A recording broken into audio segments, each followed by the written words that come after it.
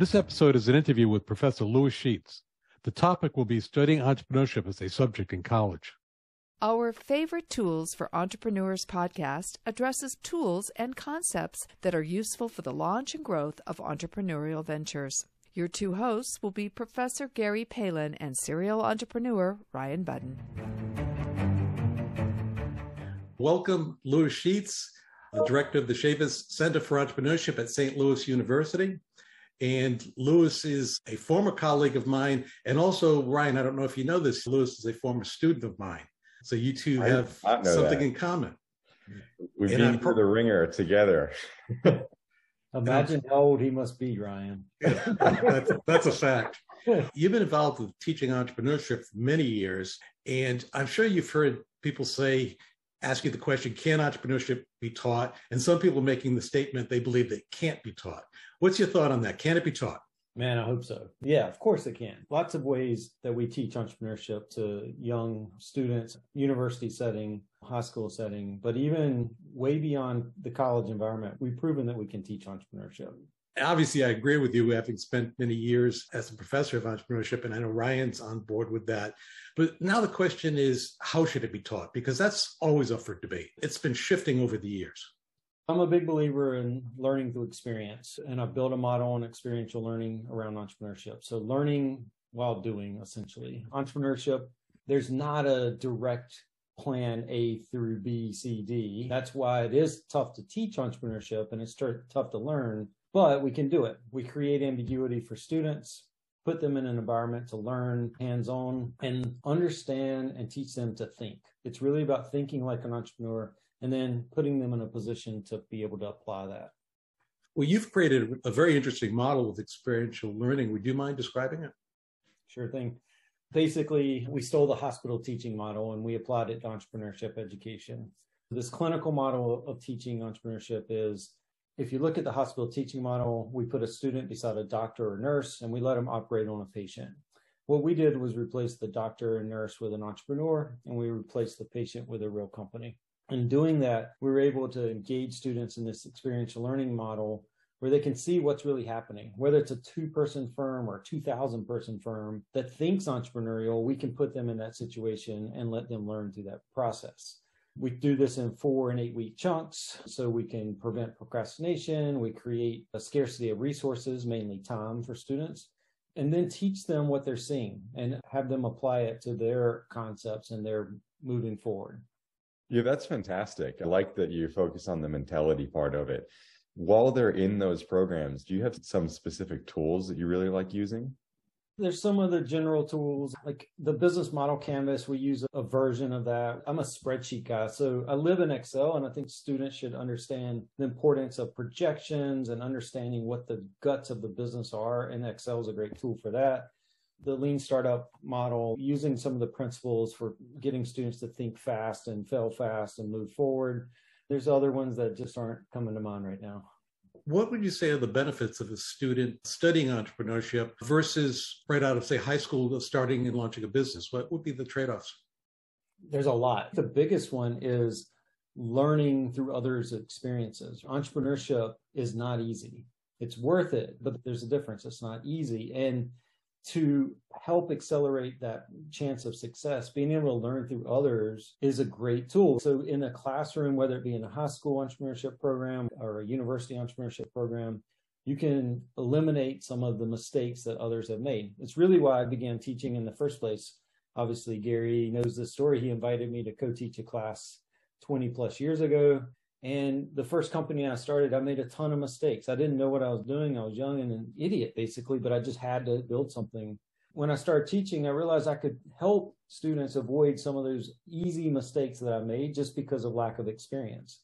We can create that experience in the college environment or high school environment so that doesn't happen. And we can help push them upward and then create even a better chance of success by using the resources of the university, the brand, space, tools, data, people, and then put them in even a better chance of success. That's really one of the key components. The other piece is entrepreneurship can be really, really lonely. It's not a one-person game, and a university setting can help you really identify who should be on the team. It doesn't necessarily mean that it's a classmate. Oftentimes it is, but it could be alumni, it could be faculty, it could be supporters of the university. So your network starts to grow really quickly if you get embedded in that ecosystem, which also leads to your pathway of success. So a lot of people look at entrepreneurship as a get rich quick, I'm going to be my own boss. Can you talk about timing of this? Have you seen the time that it takes people to be successful, how many failures that go through before something successful happens? I haven't found that magic get rich quick scheme yet.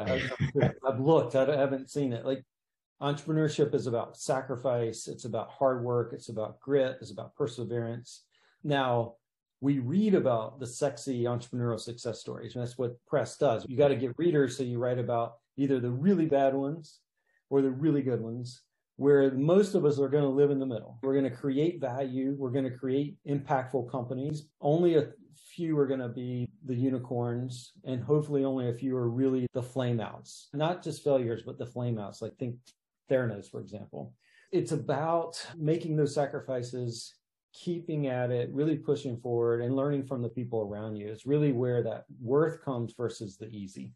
It's an interesting point you brought up, Brian, because I don't think I've ever met anyone that started a business with the sole motivation of becoming wealthy ever become wealthy. Because they give up, because it's so darn hard. They give up before they get there, because it is a long road. That overnight path to success will take you 10, 15 years very often. This is an area I'd like to ask you about, Lewis, that I've noticed there seems to be in today's students a greater fear of failure than I'd seen in the past. And failure is embedded in entrepreneurship. What are your thoughts with the trends of failure and students' perspectives today, and how important the concept of failure is? It's interesting, like, especially in a university environment, we build a system based on grades, and students come to university. They don't come to university to get an F. Like, nobody signs up and pays tuition so they can get an F. So it's sort of naturally built into, you've got to earn good grades and succeed, right? And we put artificial caps on GPAs and all these other restrictions around this system.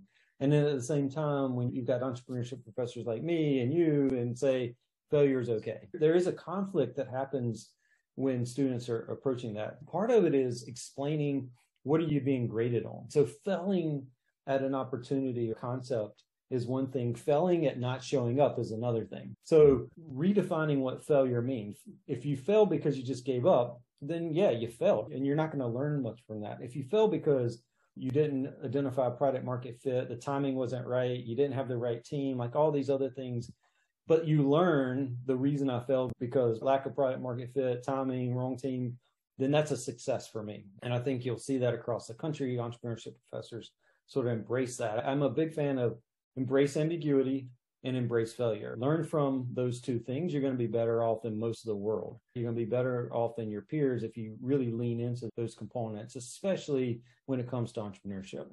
So I feel like, as the young guy on the call here, as we've clearly got a lineage of teaching going on, I can ask you my age, Ron. I don't know how you made that assumption. So So I feel like I'm uniquely qualified to ask this. How has the field of entrepreneurship changed? I mean, just in my time, it seems like it's gone from how do you operate a small business to how do we get into unicorn status? Yeah, there's a few things that come to mind for me. Like, when I first started teaching, and Gary and I co-taught that class, like, it was really heavily focused on writing a business plan. Literally, we'd have students print out and bind business plans back then, versus today, nobody reads those. So why are we making them write them? The way I approached this was flipping away from launching new companies to developing students. So instead of developing a concept, develop a student. And that really drives this entrepreneurial mindset versus launching a company. From a teacher standpoint, professor standpoint, it gives so much more reach. You can have a student that's really passionate about developing a lifestyle business or a hobby type business that's going to be one or two people. That's cool. Entrepreneurship applies to that.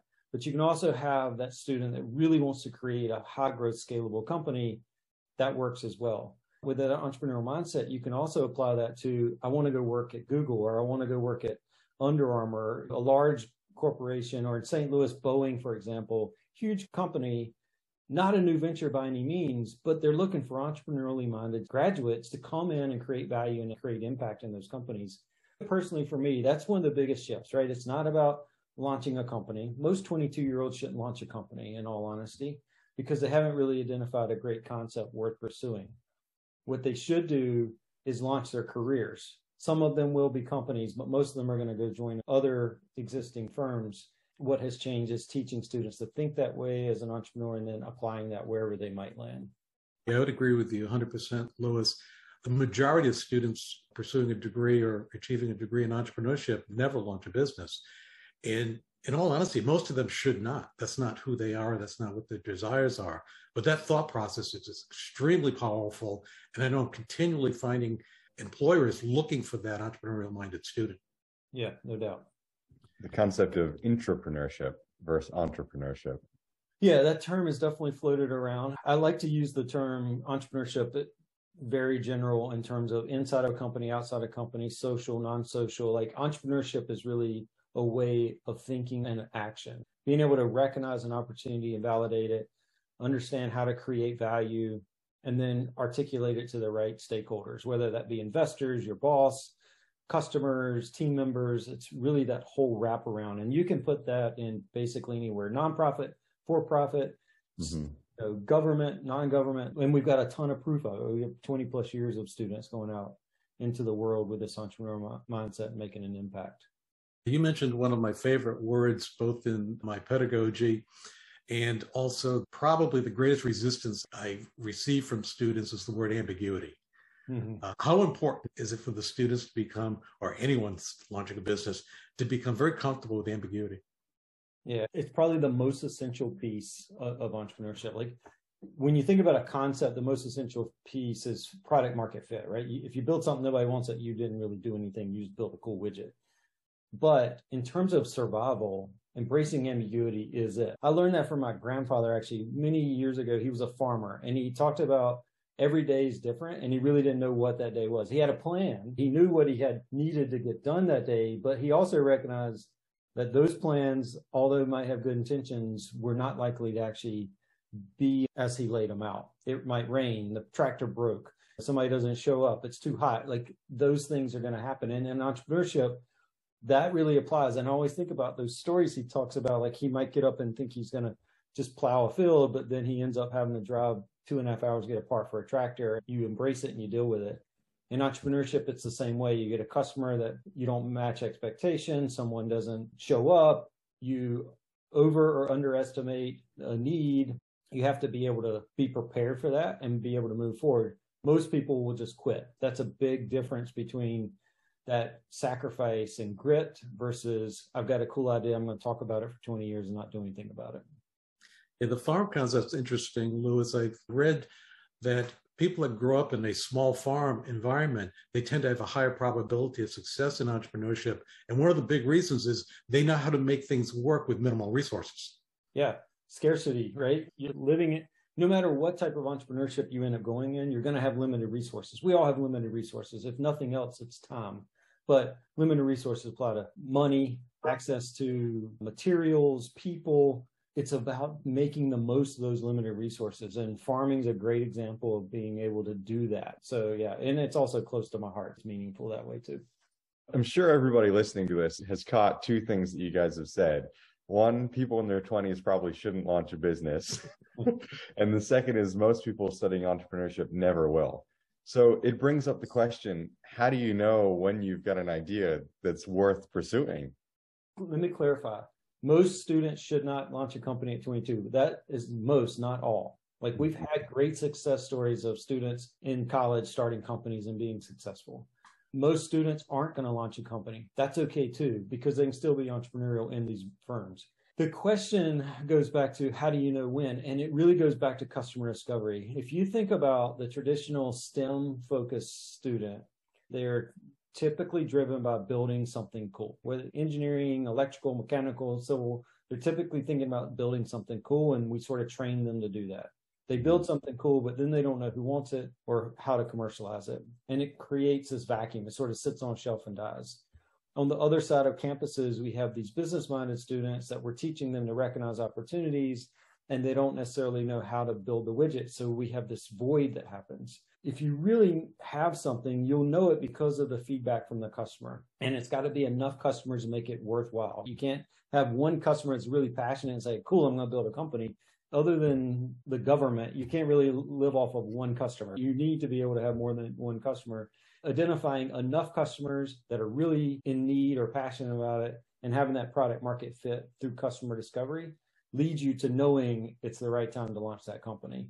Until you have that, it's not. And going back to the original question, can you teach entrepreneurship? Like, that's a big part of it. Teaching students what customer discovery is, how to do it, how to learn from it, how to digest it, how to analyze the data, and then use it to their benefit is huge. And you can learn that in a classroom from a professor and from other entrepreneurs. And if you just try to do that on your own, it's going to take a lot longer. You're going to make a lot of mistakes. I would add into that, it's who they are.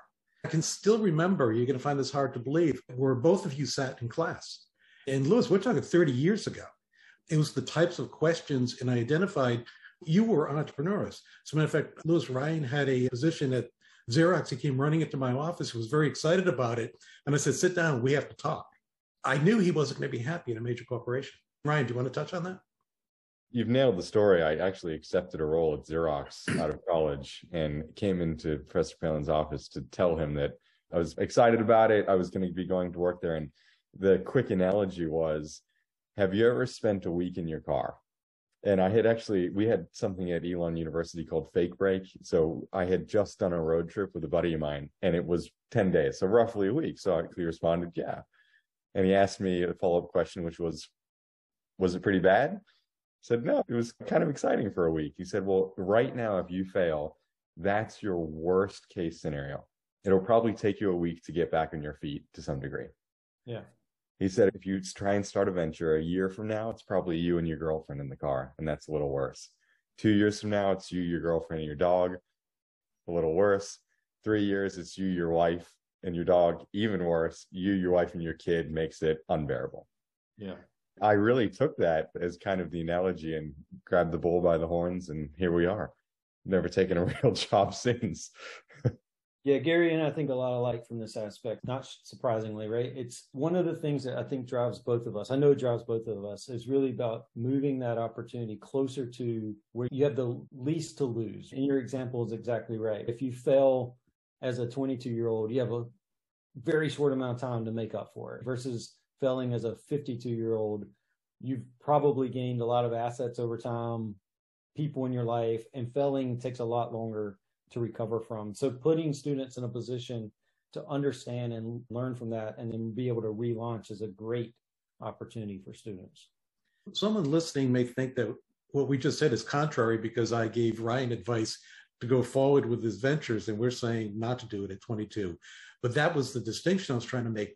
It was who Ryan was. I would not give that advice to most students. Yeah, right. That's where the argument that comes out where people ask, can you teach entrepreneurship or can you not? I don't think that's the right question. Obviously, we can teach entrepreneurship and you can be born with entrepreneurship. It's not an either or. You can be born an entrepreneur and you can be taught to be an entrepreneur. And if you're born an entrepreneur, you can be taught to be a better entrepreneur. And that's where the impact really comes into play. I was born an entrepreneur. I was the one mowing grass when I was 10 years old. I collected shells and sold them at the beach, or I'd take stuff from my sister and resell it to her. Like, I was always that entrepreneurial spirit mindset to build and create value. I didn't go to school for that. But when I did go to school for that, I recognized like, oh, I'm not that weird, right? It's not that bad of a thing to sort of think this way. And now I can apply it to something that can be impactful. I can create a better life for my family, especially at that time point. Like, I can use this and I can do it better than if I tried to do it on my own. And that's really where all these pieces come together. Yes, you can teach entrepreneurship. Yes, you can be born an entrepreneur. You can become a better entrepreneur by learning how to think like an entrepreneur. I really picked up tools. I would say I was that hustler kid as well, finding people in the apartment complex that needed odd jobs, asking anybody and everybody what I could do, getting really after it. And now I've learned some tools to make sure what I'm doing is constructive and not just hustling around the complex to figure out what needs to happen. How do you make it sustainable, I think is. Yeah, totally. One of the more common aspects that I hear from young people that are truly entrepreneurs is what you just touched on. very often they will say to me, I thought I was strange. I thought I was different. Then I met other entrepreneurs and I was like, Eureka, there are other people like me. Yeah. And I want to slide into Lewis asking about an entrepreneurial ecosystem where you have like-minded people involved. How important is that? Do you encourage students? Do you develop those types of relationships? Yeah, absolutely. It's one of my three components. One is engaging students in experiential learning through entrepreneurship education. The second component is embedding them in the ecosystem, because I mentioned this earlier, entrepreneurship can be really lonely at times. And part of that loneliness is driven by you either don't know what question to ask or you don't know who to ask. And it leads to this spinning in place. You're just trying to figure out. So you just spin and spin and spin. By being embedded in an ecosystem, that time frame shortens very dramatically. So the clinical model, we actually built the first one in a co-working space in downtown Raleigh when I was at North Carolina State. And we're replicating the positives of that at St. Louis University. And we're purposely building that off of campus in the ecosystem. So in a co-working space where students are rubbing elbows and connecting with entrepreneurs every day. You can't avoid it. You're in that space. That spinning ends up spinning forward. So instead of spinning in place, you start spinning forward, because within minutes, you could be talking to someone that's gone through a similar problem or thinks a little differently that gives you advice to spin you forward. And we create this really cool shortening of that learning curve and put students in a better place to succeed. The other things that start happening are you build out better networks of potential team members, customers, investors, advocates for you personally or advocates for your company. So now your story starts to spread. You have a better chance of success because you get in front of those customers. So trying to be an entrepreneur on your own is, one, lonely and not fun. And it's really painful because it's harder to succeed. You need customers to be successful. And being in that ecosystem really helps that out. Speaking of that ecosystem, Gary and I often talk about teammates. How do you build your direct ecosystem you're working with? And it's a really complicated and difficult equation to map out. Do you have any suggestions for someone that's looking at it, going alone and looking at it, looking to build a teammate? Where can they even start? Let me break that question up in two parts. First, identifying the teammates. I think about it from two aspects. I need to complement my weaknesses. So I'm going to look for what I'm weak at and find teammates that will help complement that. So that's their strength. That's the first sort of thing I've got to be thinking about. But I think the second piece, which cannot be underestimated, is you need to work with people you like working with, because it's so difficult in the early stages of launching a company. What you don't need is like extra baggage of personalities clashing all the time. So strengths, when I talk about strengths and weaknesses, I'm thinking more about skill sets. But I also think the personality matches really matter, because you're more willing to put in those extra hours, burn the candle at both ends, if you're committed to that other person because you have that connection. Those two are really the driving forces for me. Who do I like to work with, and how do they complement my weaknesses? How do you find those people? You got to get out of the building. You can't be hanging out in your office the whole time trying to build those connections. You got to show up at events. You got to show up in the places like universities where we're developing talent. Or if you're a university student, show up at the events that the programs are putting on. So you're starting to meet like kind of people or people that are interested. At good universities like St. Louis, for example, we purposely create an environment where we'll get students from across the entire campus. Entrepreneurship should not be just inside a room, inside a business school, or inside a room, inside a STEM engineering school, for example. It's got to be across the entire campus if you're going to really be successful and make an impact. So if at SLU, for example, we're building programs where we get med students and law students and engineers and public health students and business students all showing up at the same time at the same place to help them really build out that network so they know who could be really good teammates. It's not necessarily about coming up with a great concept to launch a company. It's more about building out that network for them so they can build off of each other, share ideas, learn from each other. So if that concept does come about, they're going to be in a better place of success. And if it doesn't, they've got a really good network of people that they can rely on as they continue through their career. And maybe that concept comes 5 years, 10 years, or 20 years later. That network is going to be instrumental in being able to launch those companies whenever they might happen. Lewis, one of the perceived obstacles that I hear, and I use the word perceived very specifically, is I would start this business, but I don't have enough money. If I could just get the financing, I could build it and succeed. What are your thoughts on that? Yes, it's BS. The reason companies fail 9 out of 10 is product market fit, meaning you're building something somebody doesn't want. That's why you run out of money. You built something somebody doesn't want, you run out of money because you can't get to the point where you build something they want. So if you focus on that customer discovery and that product market fit, and you build something that enough people want, funding's not an issue. It's just not, right? If you build a great widget and you can prove that a lot of people want it, then you can raise money. The question is, do you want to build a hobby business or you want to build a scalable business? Because if you want to build a hobby business, you're not going to go raise $1 million from venture capital because there's no ROI. There's no chance for them to get that recovery because you're thinking up from a hobby business. There's nothing wrong with any of those levels. There's nothing wrong with building a really cool hobby business, but recognize the limitations of how you're going to fund that. The best way to fund a company, especially a hobby business, is through sales. Go sell something. Go sell it to one of your customers, get them to pay for it. Even if you haven't completed it yet, if you're really building something people want, they'll lean into it. And going back to customer discovery, you can prove a lot of things without spending a lot of money. I gave a presentation this morning and used this example of a student that wanted to build a food truck. Well, one way is just go build a food truck. Well, that's not a really smart way to test if there's customer fit because you spend a lot of money and time investing in that food truck. The other way is to create an environment where you can see if people really are interested in this food and if they'll go to where you think you can park the food truck, right? Stand on the corner, pass out menus, tell them it's around the corner, track how many people go around the corner looking for the food truck. Then go talk to them and ask them, what got you excited about it? What does that cost you? Other than time, it's a couple pennies for print. Like, it's not that expensive. Funding is not the problem if you truly have product market fit. If you don't, you're right. You're going to run out of money, and money is a problem because you don't have any, but it's not a problem if you truly understand what you're building for the right customer.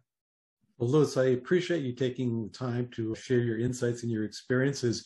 You've made a remarkable impact on entrepreneurship education, and I'm very proud of you. I appreciate the kind words, and I'm very thankful for my origin story, which you were definitely part of. Appreciate it. Yeah, thanks so much for your time today. I really think there's some golden tidbits out of there. I hope so. Thanks for having me. It's been a blast. Thanks for listening to our Favorite Tools for Entrepreneurs podcast. As always, you can head over to profspirit.com to check out more resources and courses designed for you, the entrepreneur. Please follow us on Spotify, Apple Podcast, YouTube, and others to get the most up-to-date information as it is released.